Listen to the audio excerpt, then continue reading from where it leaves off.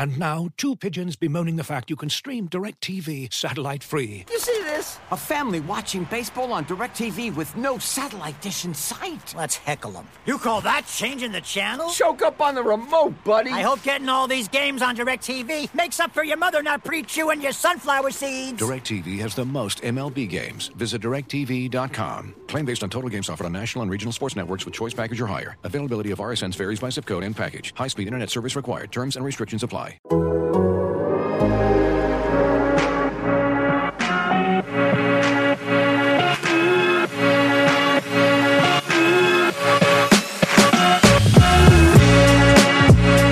Welcome to Spin Rate, presented by Topps.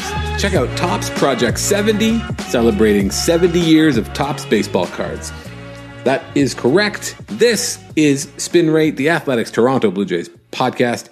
My name is Drew Fairservice, and we are, here talking about your resurgent, unstoppable, sort of, mostly, for the, you could do worse, Toronto Blue Jays.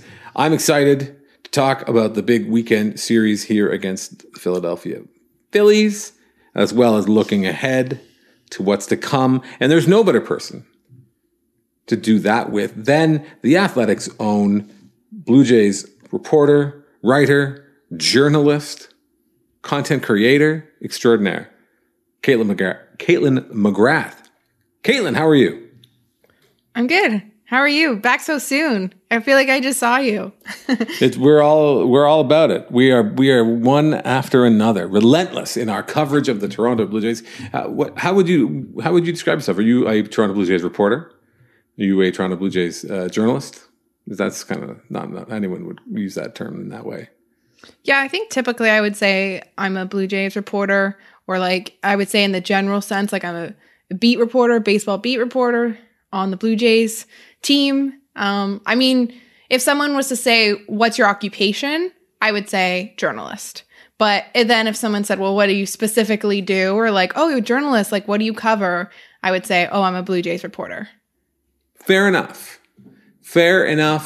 That makes sense to me. If you want to read Caitlin's journalism, if you want to read her reporting, if you want to consume the content that she creates, I cannot recommend highly enough subscribing to The Athletic at theathletic.com/spinrate. We'll give you a tidy deal if you sign up for the year and lets them know that we sent you, so we keep being allowed to do this twice a week. I don't know if you've noticed that. We do it 2 of these a week. That's why Caitlin was saying we just spoke on, what was Thursday. We talked about the state of things, and now we're back with more soup of the day, talking about your Toronto Blue Jays. And if you do like Spin Rate and you want to get what it is that we're offering, I cannot recommend highly enough that you subscribe to the show, wherever it is that podcasts show up in your life, on your device. If you're a Spotify person, you can do it there. If you're an Apple Podcast person, you can do it there as well. And any other podcast player of your choice. Search it up. Spin Rate. Like, subscribe, rating. These guys are awesome. I don't want to put words in your mouth. I'm just saying. Just put it out there.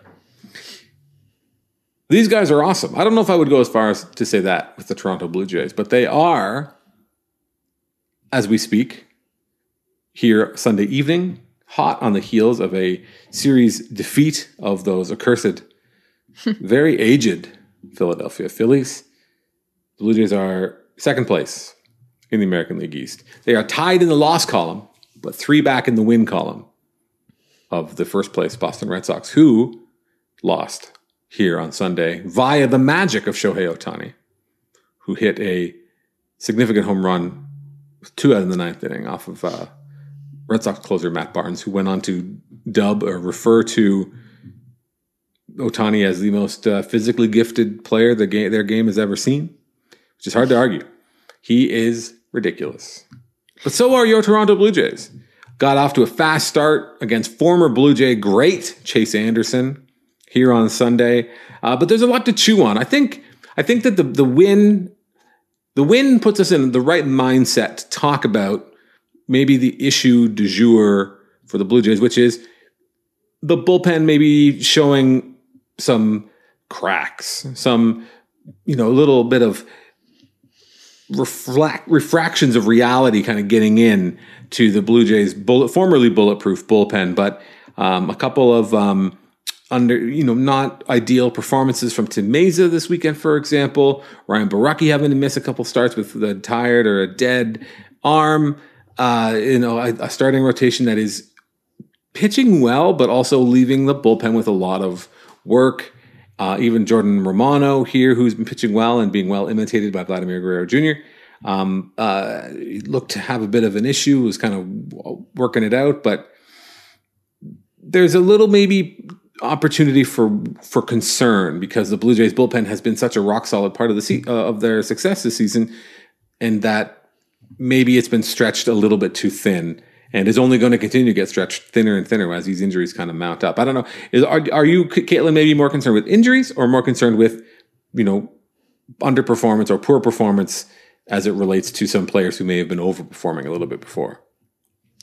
I think that I would be more concerned, or I think the bigger problem is the injuries in the sense that they've lost a few of their most solid guys. So like Rafael Dolis was really pitching well for a while there, and then he's been on the IL for the last little bit. David Phelps was probably one of the most, if not the most, veteran arm in the bullpen. Really solid, like middle to late inning guy that can almost always give you at least an inning of good work. He was really pitching well for the Blue Jays. So those are two huge guys to lose. And then you mentioned Ryan Baraki, who had been really good, had been a guy who could probably give you 4 outs, which was a huge asset. And they lost him as well. So I think what we're seeing here is a little bit of just some, in baseball and probably all sport, you hear that common phrase of like next man up. And it's sometimes can be a rallying point for teams. Certainly, you remember a couple years ago, and that was a huge sort of slogan for the Yankees because they really kind of embraced that. And the Blue Jays bullpen has kind of leaned into that mentality this year. And it's actually like kind of a bullpenny type mentality because bullpens are a position that does see a lot of turnover. You do see a lot of injury. You do see guys get hot for a while and then cool down, or it's just an area of a roster that does tend to have a lot of turnover. So like the next man up mentality is really one that has always lived as a reliever. So the Blue Jays have leaned into that a little bit, but I think you're just getting to the point where you are leaning on guys that maybe you wouldn't have leaned on. Like someone like Jeremy Beasley is coming in there to get the final out. Obviously, he just had to get the final out. Jordan Romano got the 4 outs, I guess it was, and he just had got through too many pitches, and the team didn't want to push him, especially because that slider wasn't really working for him, and he was pitching on back-to-back days, so it's like, don't push him. He got, the worst case scenario here is that something happens to Jordan Romano. They can't lose another arm. Mm-hmm. So yeah, you're leaning on some guys that maybe you typically wouldn't. And I think that to me is the sort of bigger issue. Like, Tim Meza is an interesting name because I think the other night, I guess it was Friday night when he came in the game, it was sort of an ideal scenario for a Ryan Baraki to come into the game, I thought. But obviously he was hurt. He'd gone on the IL. And so, Tim Meza has been a solid arm for them. Is Tim Meza like a high leverage guy? Maybe not so. But he's being pushed to be that guy right now. So they were really missing a power lefty arm like Ryan Baraki has become. And so I think that's sort of showing the cracks a little bit. The good news is, maybe I'm getting ahead of myself here. The good news is, though, I think Dolis will be coming back fairly soon. If you've been watching the broadcast, you've seen Ben Wagner's reporting and the sort of the videos they've shown of Dolis throwing bullpens and live BPs and that sort of thing. So I think that he will be back, barring any sort of unforeseen events, on Tuesday. And there was some optimistic news today about Ryan Baraki from Ross Atkins. Ross Atkins did a call with the reporters on Sunday, and they said that they're fairly optimistic about Ryan Baraki. I believe they're actually called journalists. Caitlin, excuse me. He did a call with the journalists. Or the beat reporters, whatever. So what I was saying was that Ross Atkins basically said, I mean, I'm not a doctor, I'm a journalist, but basically Ross Atkins said that the injury is lower in the forearm area as opposed to in sort of the elbow region tendon. So that's an optimistic sign for them because it's maybe a mild strain. And Ross expects Borucki to just be that 10-day minimum or in and around 10 days, which is a good thing. You never know with the Blue Jays. Obviously, we've had conflicting reports for some injuries and that, but I guess that's what you want to hear. And it goes to the entire way that bullpens are built. And I saw some people, I think it was Joe Sheehan, the newsletter originator himself, talking about just how we've completely gone away from guys pitching 3 days in a row, across baseball. And even back-to-backs are like, you brought it up as a noteworthy event because it's just sort of the thing that doesn't happen anymore. That the nature of the game, the nature of the role, how the whole game is wired is just a little bit. There needs to be that layer of protection because you can look at the way that the Blue Jays bullpen is broken down this year, and there's no substitution for depth. There's no substitution for doing what you can to keep players healthy. Now, correct me if I'm wrong. There was also some news about Anthony Castro being was that today? I think it was this weekend. There was some news that Anthony Castro is progressing well, and also Thomas Hatch. So yeah. help maybe if it isn't like ready knocking on the door, but help is on the way. Yeah, actually, Hatch is a good point because I wonder how he'll be used. I think the Blue Jays actually sort of lean and really liked him as a starter in the spring. And I'm sure there will be sort of a dual temptation of they like what he can do as a starter or they would like to see what he can do as a starter. But obviously, if arms keep going down in the bullpen and they are short on arms, they might have no choice but to ask him to pitch from the bullpen, which he did fairly well last year. And so that will be a kind of but at the same time, they also kind of need another starter. They don't really have a set rotation yet. Anthony Kay has stepped into that role. He got an opportunity this weekend to have that traditional start. He probably fared better than he has in recent outings. Definitely a positive step for him, but it's still kind of a fluid fifth spot, I guess. Even the Ross Stripling one is kind of he's still kind of fighting for that job because Ross Stripling probably is more, if they have a completely healthy rotation and, they get another guy like a Nate Pearson and then a Hatch or a Kay or someone, steps up, then Stripling is also a guy that you could put in the bullpen because they could use that length as well. If nothing else, it gives you options.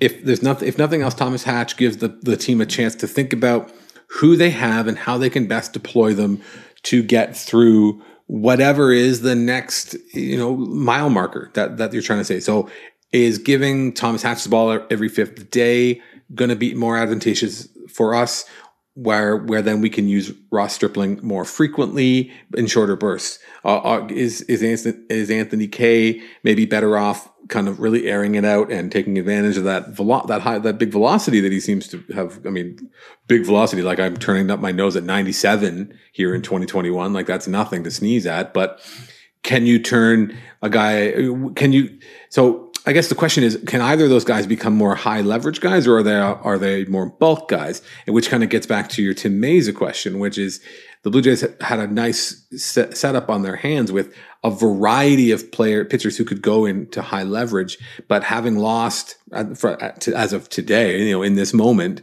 being without Borucki, Phelps, Dolis, Julian Merryweather, those are four guys that you could have penciled in as the highest leverage guy at any point in the season. I mean, Tyler Chatwood is sort of kind of next man up, and to use your term, and Jordan Romano as well. But having 4 or even 5 viable high leverage options is it puts you in a lot better position than having 1 or 2 or none.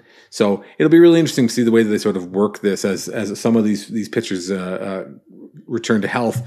Again, assuming that the other players aren't going to be hurt next, which is not a safe thing to assume at any point, is it? No, not with this team.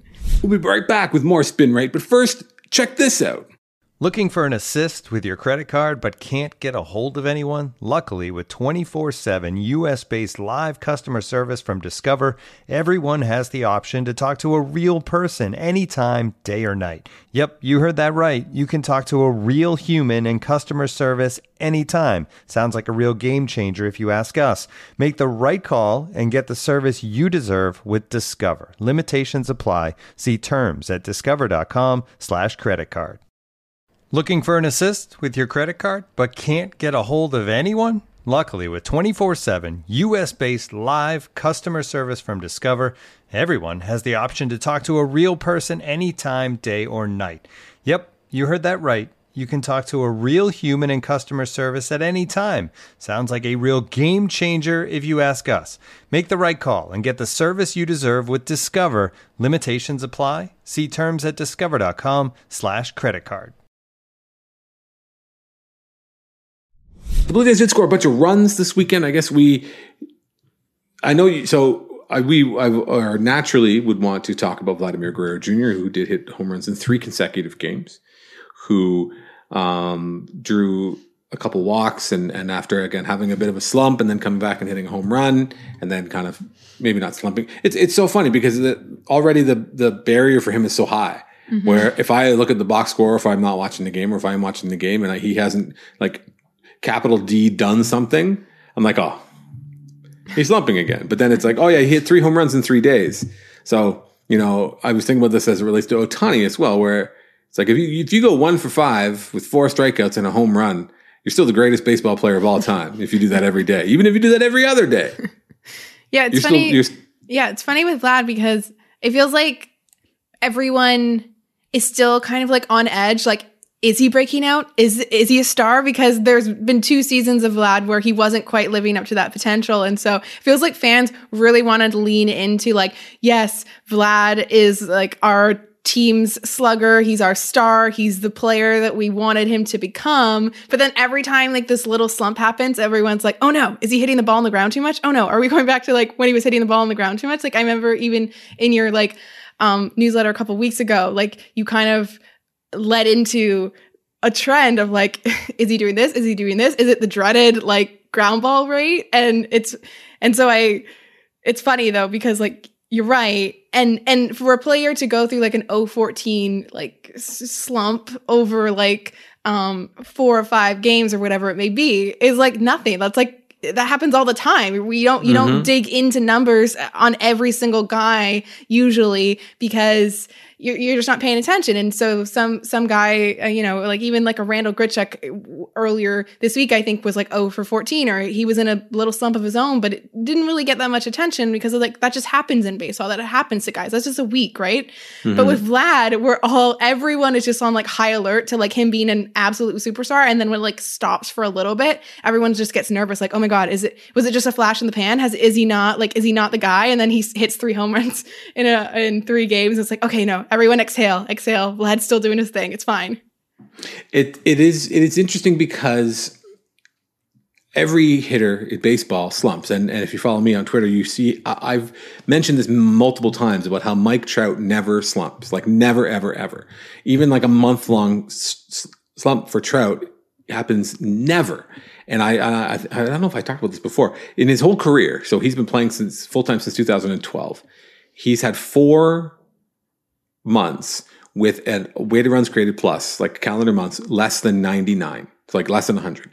One of those was 12 at-bats. 2 of them were in 2011 when he was 19 years old playing in the big leagues. So he has had in his career, he's had 1 month below average, and his weighted runs created plus that month, which 100 is average, his was 99. He still had like a 360 weighted on base percentage because he drew like 25 walks in the month and then just didn't manage to hit a bunch of home runs.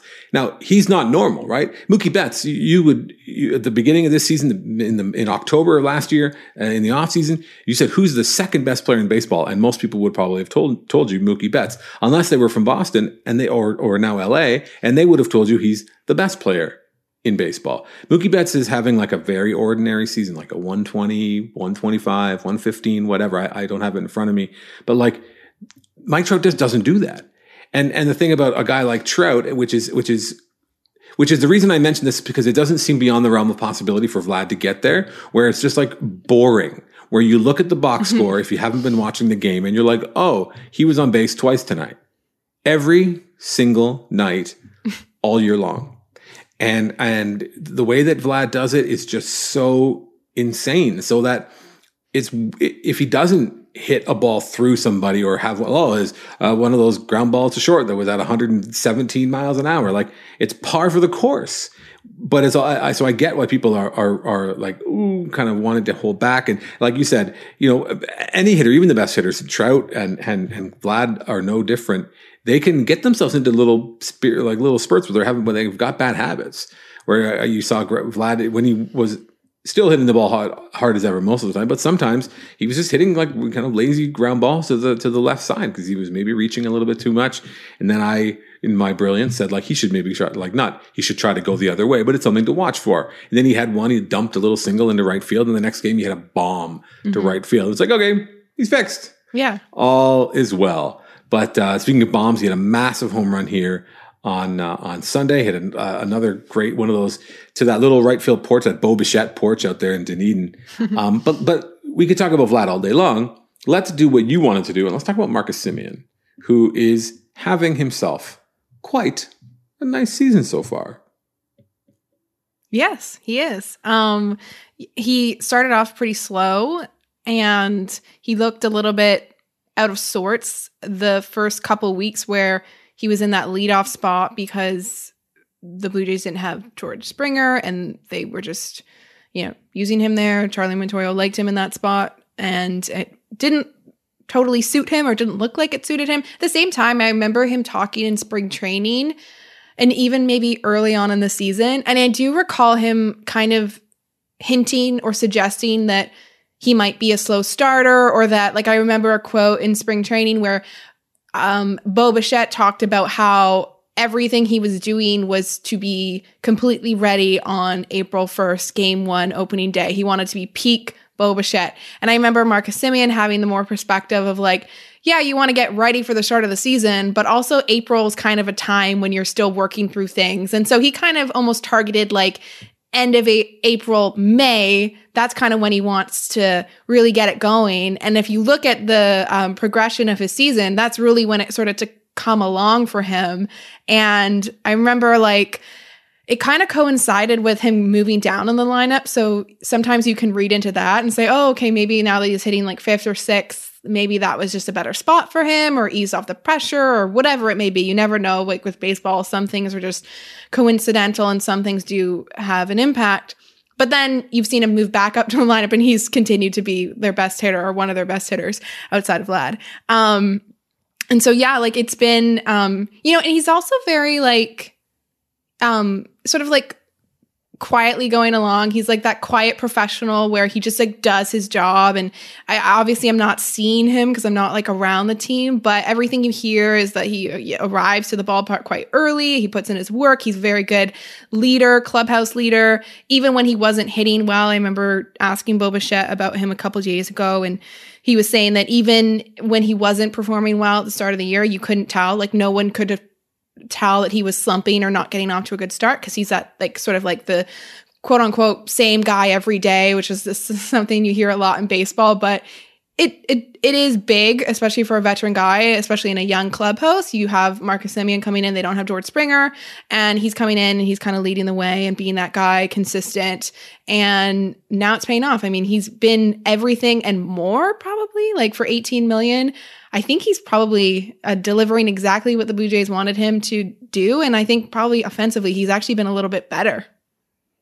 For sure. I don't think that anyone, again, if you went back and roll back the tape and look at some of the stuff we would have talked about at the beginning of the season, given the fact that he plays an important defensive role, and which he's done very, very well in 2021, I think, league average or slightly above would have been like, yeah, that's plenty. For his sake, you think this is a platform year for him, so he's going to want to, really go all out and really put on a great show in terms of what he can do. But for his next team, which I'm going to go out on a limb and say probably won't be the Blue Jays. I'm just guessing. But they get could your money, Marcus Semien. But they could benefit a bit if they gave him a qualifying offer and he didn't take it and he walked, understandably, to get paid. But then the Blue Jays would still get that draft pick compensation. So actually, like it could end up being a really savvy signing for the Blue Jays. It could be that already if he keeps up this pace. And then whether or not he stays in Toronto, fine, but they could also just give him or offer him the qualifying offer. He doesn't take it. They get the draft pick, and if he does take it, then you're getting him for like something around $18 million again, or whatever it may be. I don't know what the offer will be. It'd be crazy to think there wasn't a team willing to offer him a player like him a multi-year deal if he's able to sustain being a strong defender at second and short. And someone who's a league average or above performer. He's 30, so there's probably in baseball he might as well be dead. But at the same time, he has a lot of utility, and I would assume that a guy at his position or in his position might hold on a little, might like the idea of getting like a multi-year deal. I mean, even think about what Josh Donaldson was, right? And how Josh Donaldson took 4 years and quite happily, and he's even that little bit older, and obviously gets hurt a lot more. But the way that Semien has performed, I don't think that he's an ideal leadoff hitter. He doesn't, especially here in May when he's been good, he doesn't walk a lot because he's hitting the ball hard. He's putting a charge into it, hitting over the fence. So why walk when you can do that? But he's just like a good hitter. He's a solid. It's the word I can't believe I just said that. Solid is like my least favorite adjective for an athlete, but he ticks all the boxes. He's a strong runner. He is a good fielder. He has power, and he doesn't embarrass himself at the plate at any time. He doesn't look overmatched. He's never going to be overmatched. He's again on a good team. Is he a leadoff hitter? Well, he's been a leadoff hitter on good teams before, but maybe the Blue Jays have somebody else who's better suited to do that job. But yeah,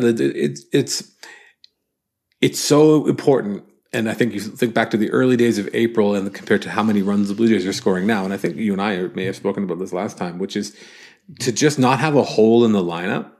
It is so valuable to have competitive at-bats all the way through, to have guys who have the potential to do damage at any position in the batting order, whether or not they're good, bad, or indifferent hitters. At least put a bit of fear of God into the pitcher at some point, because when you've got those holes, it really makes it that much more challenging, especially in today's game where so much is reliant on the home run, and really putting a lot of pressure on every pitcher. So when you don't have to do that, right, you can be good to go. Now I know that you found it interesting. I was trying to look at his home road splits because he had some. I don't know if choice words is how I would describe it. I would say he had some opinions on the ballpark there in Dunedin. Do you want to read that quote?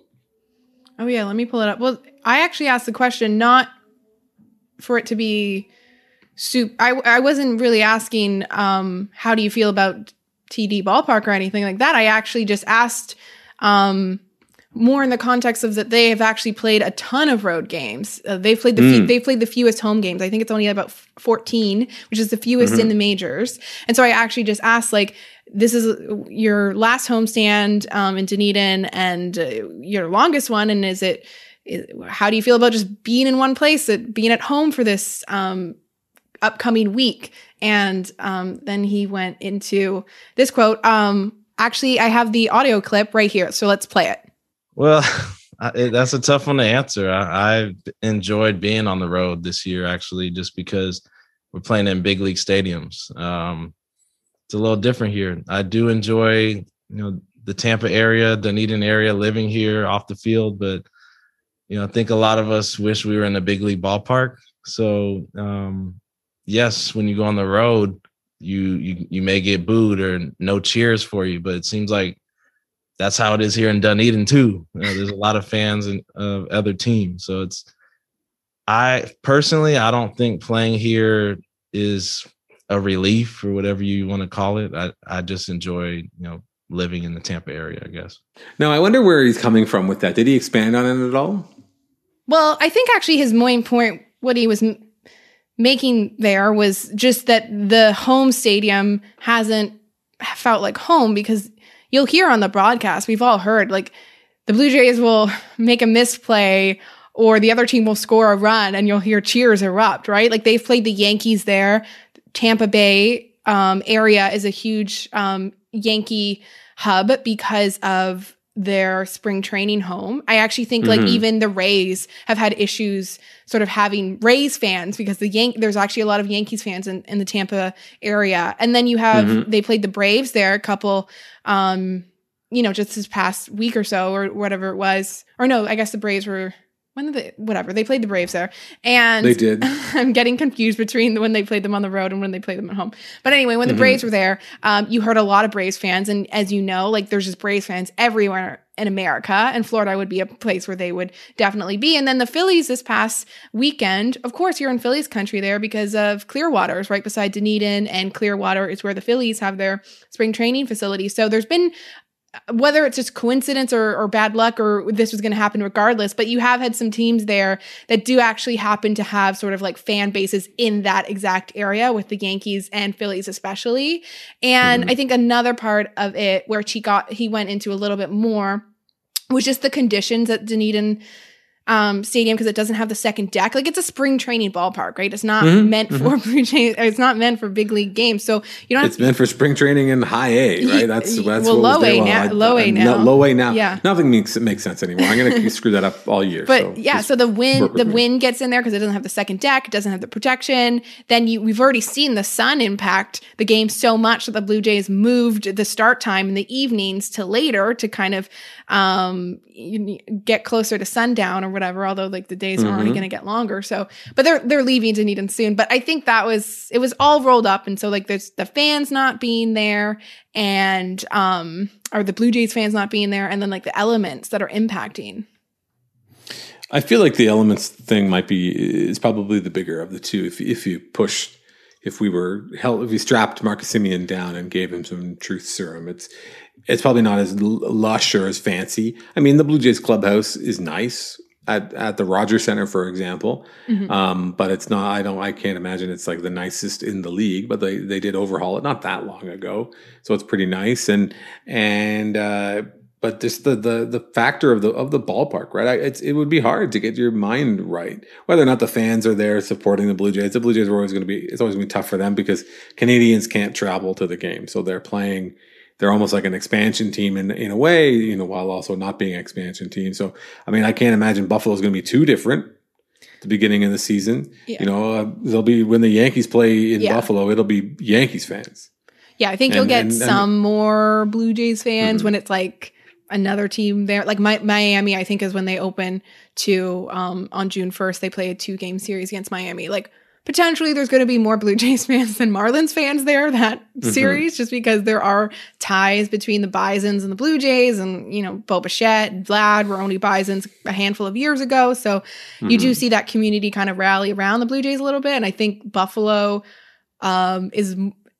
seems to be the more excited community about having the Blue Jays there. I think Dunedin's a little bit more of a sleepy town and they're a spring trading kind of town, whereas Buffalo does seem like they're actually, I know some people in Buffalo and they're really excited to actually get to go to games this year. So I think they're a bit actually excited to have major league games happening there. And I do think they'll root for their sort of quote unquote home team. Their surrogate home team. Yeah. It'll be interesting. It'll be interesting to see how it works, considering last year when they kind of were able to clear the decks and there wasn't anybody in the stands, so they were able to make a lot of space available to the players to spread out and not feel like they're in AAA. So that'll be interesting as well. Hopefully, still fingers crossed that there might be the opportunity to play baseball in Canada at some point this year. Maybe not fingers crossed. I don't want to lose him, but hopefully.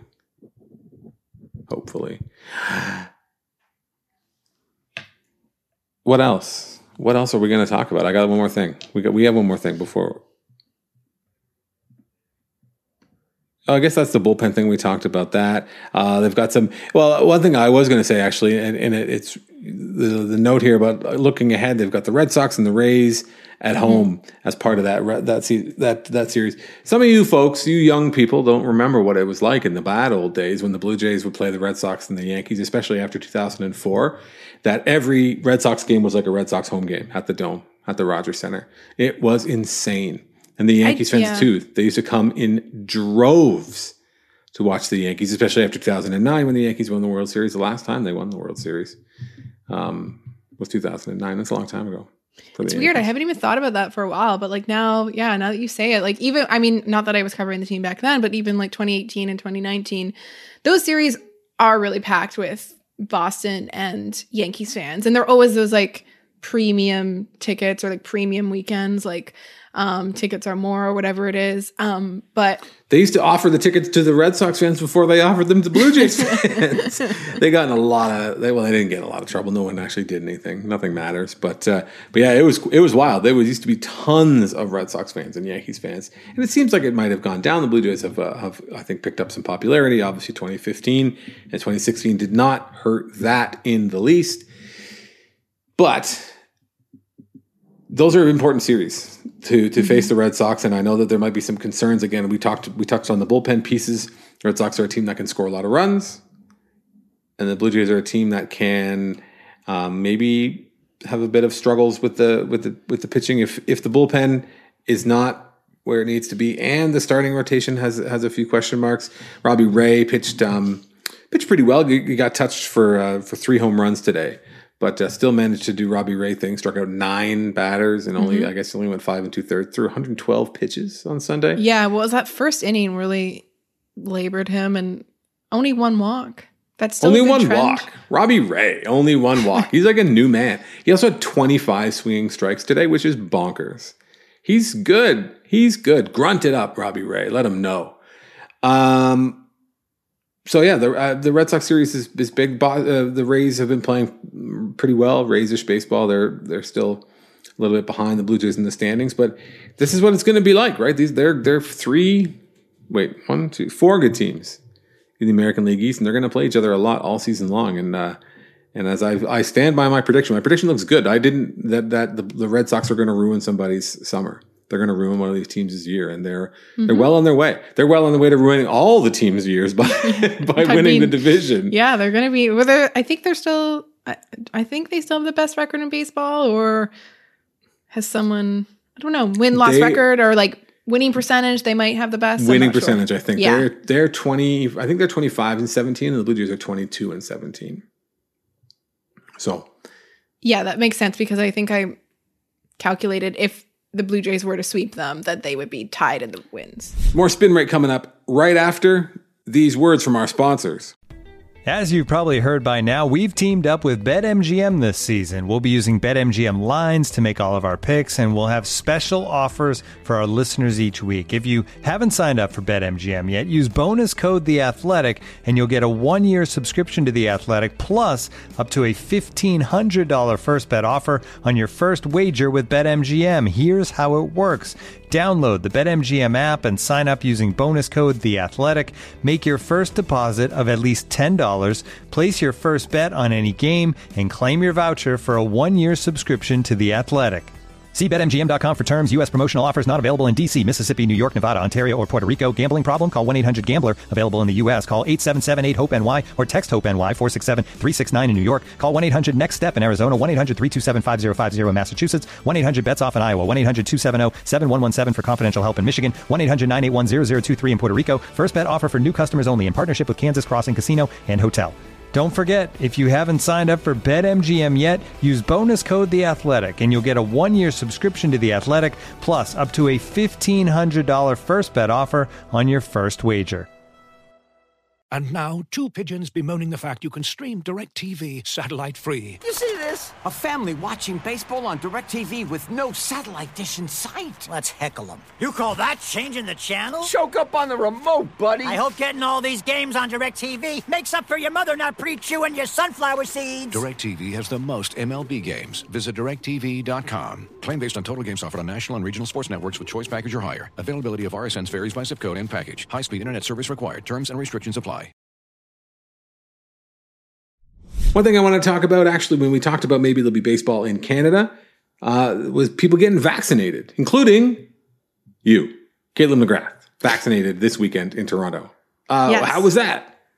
It was a good experience. I went to a pop-up here in the east end of Toronto, and it was a really organized, honestly, like pleasant experience. It was outside. It was a nice day. There was music playing. They had a DJ.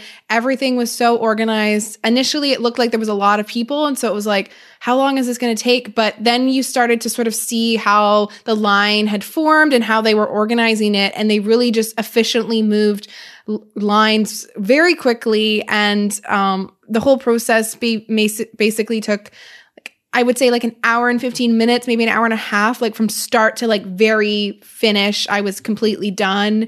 And this was a walk-in, right? You didn't have an appointment? Yeah, this was a walk-in. I didn't have an appointment. I saw a tweet, shout out to Vaccine Hunters Canada, who are doing great work.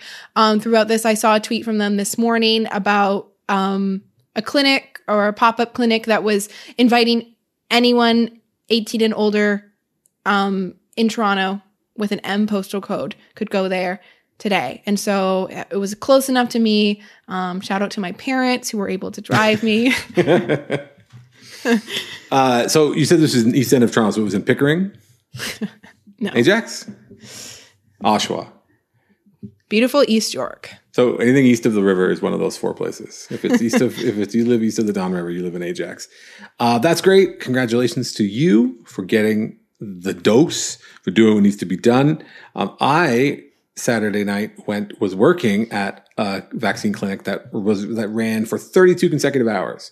So they started at 1 or noon on Saturday, which is later. Ordinarily, they would start that clinic at the International Center in Mississauga started usually really early, but this one started at noon and went all the way until just about an hour and a half or 2 hours ago. And we vaccinated, I would say, I don't know the official number, I don't want to speak, but it was in the neighborhood of 5,000 people. I've got it here on my phone. I'm not gonna divulge it. So yeah, in the neighborhood of 5,000 vaccines were given on the weekend, and it was initially just people that live in Peel Region. Then it was extended to people who live and work in Peel Region, and initially weren't taking walk-ups, but then they were taking walk-ups. I don't think. Blessedly, there, while it may have caused a few slower lineups, we're not in a position, I think, where we could be turning anybody away. If someone's willing to come get the COVID-19 vaccine, I think they should. And I'm glad to hear that you went. I'm glad to hear the city of Toronto ran that very successful clinic. They were trying to get as many as 10,000 people through that clinic today, which is awesome. So when you went and sat down, and then the immunizer came with a cart, and and you sat there. Is that how it worked, or did you go to them and then went and sat somewhere else to recover? There was several different seating sections. So yeah, you went in, you registered, and then you went to another line where then there was all the volunteers and nurses and everyone that was vaccinating people were set up in little stations at desks. So you sat beside them, you got your vaccine, and then you walked over to another area where you sat down for your 15 minutes. So, so it was very organized. Everything was so efficient. I couldn't even tell you how many volunteers were there. There were so many tables set up, and I mean, they were vaccinating a lot of people, and it was very quick. Even when I was kind of going through the lines, they were kind of be prepared. This line goes fast. And you kind of, every time you were at another area, it was you waited less than a minute, and they were like, hey, go over there, go over there, go over there. Very efficient. All the volunteers were so nice, and kind of reminding you, do you have this? Do you have this? Okay. Did you get your email? So everyone was such a pleasant experience. And I think that's really important, because I think there's a lot of people that can be really nervous about it for whatever reason. And getting needles, some people are very anxious about that. And it was just an entirely pleasant experience. So efficient, and obviously feeling a huge sense of relief after to just get it done, because you want to have your vaccine. Your experience is very similar to the one when I got mine. I got mine maybe a month ago, where I went in, and it was the same sort of model, except it was all appointments. So I was there for 35 minutes at the most. Maximum 30 minutes, where they ask you to line up 10 minutes before your appointment. They do the health screening. went in, and then again, kind of sign in. Yep, you're good. Here's your health. You show me your health card. You did the screening. Go stand over here. Then you go to the immunizer, and then you go and you sit and wait. The place I was on Saturday at the International Center was a little bit different. It's what they call the hockey hub model, where it's more about they bring everybody in and they kind of you get shepherded once you have registered and you've done the health screening. They bring everybody in. They're in a bunch of lines, and then once there's a seat, they bring you over to the seat, and then you sit there, and then the immunizer and the person who's doing like registration from the clinical team will like ask you one last set of questions, right arm, left arm, they do everything. And then then they go to the next person, and then the immunizer pulls the cart and they're like, bop, right in the arm. And then you just sit right there. You don't have to move. And then 15 minutes you get up and you go. So they say that mode has a potential for more throughput. You can get more people through, which is great. So if you are comfortable, again, this is a podcast about baseball, but this is something that affects all of us. And if we want to be out and watching baseball games together at the Rogers Center at any time soon, I hope that if you haven't or have not yet had the opportunity, you can take it. The big clinics like the one that Caitlin and I described are great, especially for folks who maybe don't have don't have to worry about some of the barriers or some of the confidence issues. But I know in all the communities in Toronto, in Mississauga, Brampton, Durham, York, all around Ontario, all around hopefully Canada, there are lots of community-run clinics that are run in places where marginalized people might not feel a great deal of trust, might not have a great deal of confidence in the vaccine or in government-run medical operations, which is totally understandable. So if you know someone that's feeling that way, just take a quick look around your community. There's always tons of really great community initiatives, really doing stuff on a smaller scale, places that aren't worried about doing 5,000, 10,000 shots in a day, but places that are close to home, places that have people that you know and trust in your community. So if you ever have any questions, I'm not an expert, but you can always send me a message or whatever, and I can help to get the resources that anyone might need if they want to find out where those things are in their community. I would love to do that if I could. So that's a positive thing, right? We're feeling better. How are you feeling? You feel good though? How's your arm sore? A little arm soreness. That's it. My arm was sore as hell. I hated it. And I was tired the one night. Other than that, I was good. Yeah. Just the arm soreness for me. And I think that's entirely expected. So it is expected. And again, it not only for us as if you're a fan or if you're Caitlin and you are a journalist reporter who follows and documents the games and want to get back to doing exactly, doing your job the way that you love to do it, which is, getting up close, building those relationships. If you want to make our community a safer place, we have to be careful because, the Yankees and the Padres both had outbreaks and cases within their team, not the team, but often the support and traveling staff, for a variety of reasons. I noticed, I don't know, was it this series, the one before where the Blue Jays were wearing masks in the dugout again? Like even the guys that were playing in the game, I found that really surprising because we can't let our guard down. We still have to do what's right and do what we can to control and stem the spread of this still raging pandemic. Unfortunately, it's crazy. You go and you get your shot and you feel good and you're excited about the future, but we're still in it. So here's hoping we can continue to get the shots in the arms, continue to break down those barriers and make sure the people who need it and want them can get them. And people who aren't sure, maybe we can help to bring them around to understand the value and the science. So if we all do that, we all do our part, maybe we can be watching some exciting September meaningful baseball featuring your second place Toronto Blue Jays. It's pretty good. We'll take that. We'll take that as a sales pitch for doing the right thing come the end of the year, right? Right. Caitlin is excited. Caitlin, what do you got for the people this week on theathletic.com? Anything? I mean, I'm sure you got lots of stuff, but anything you want? Any spoilers for us? Any teasers? Nothing about the splits this week, which is disappointing. Hard act to follow. Last week really set the bar high, if I say so myself. But yeah, this week I think I'm going to work on something. I think we're at the, if you can believe it, quarter mark of the season. And so I think I'm going to do something about that, where the Blue Jays stand at the quarter mark. So look for that later in the week.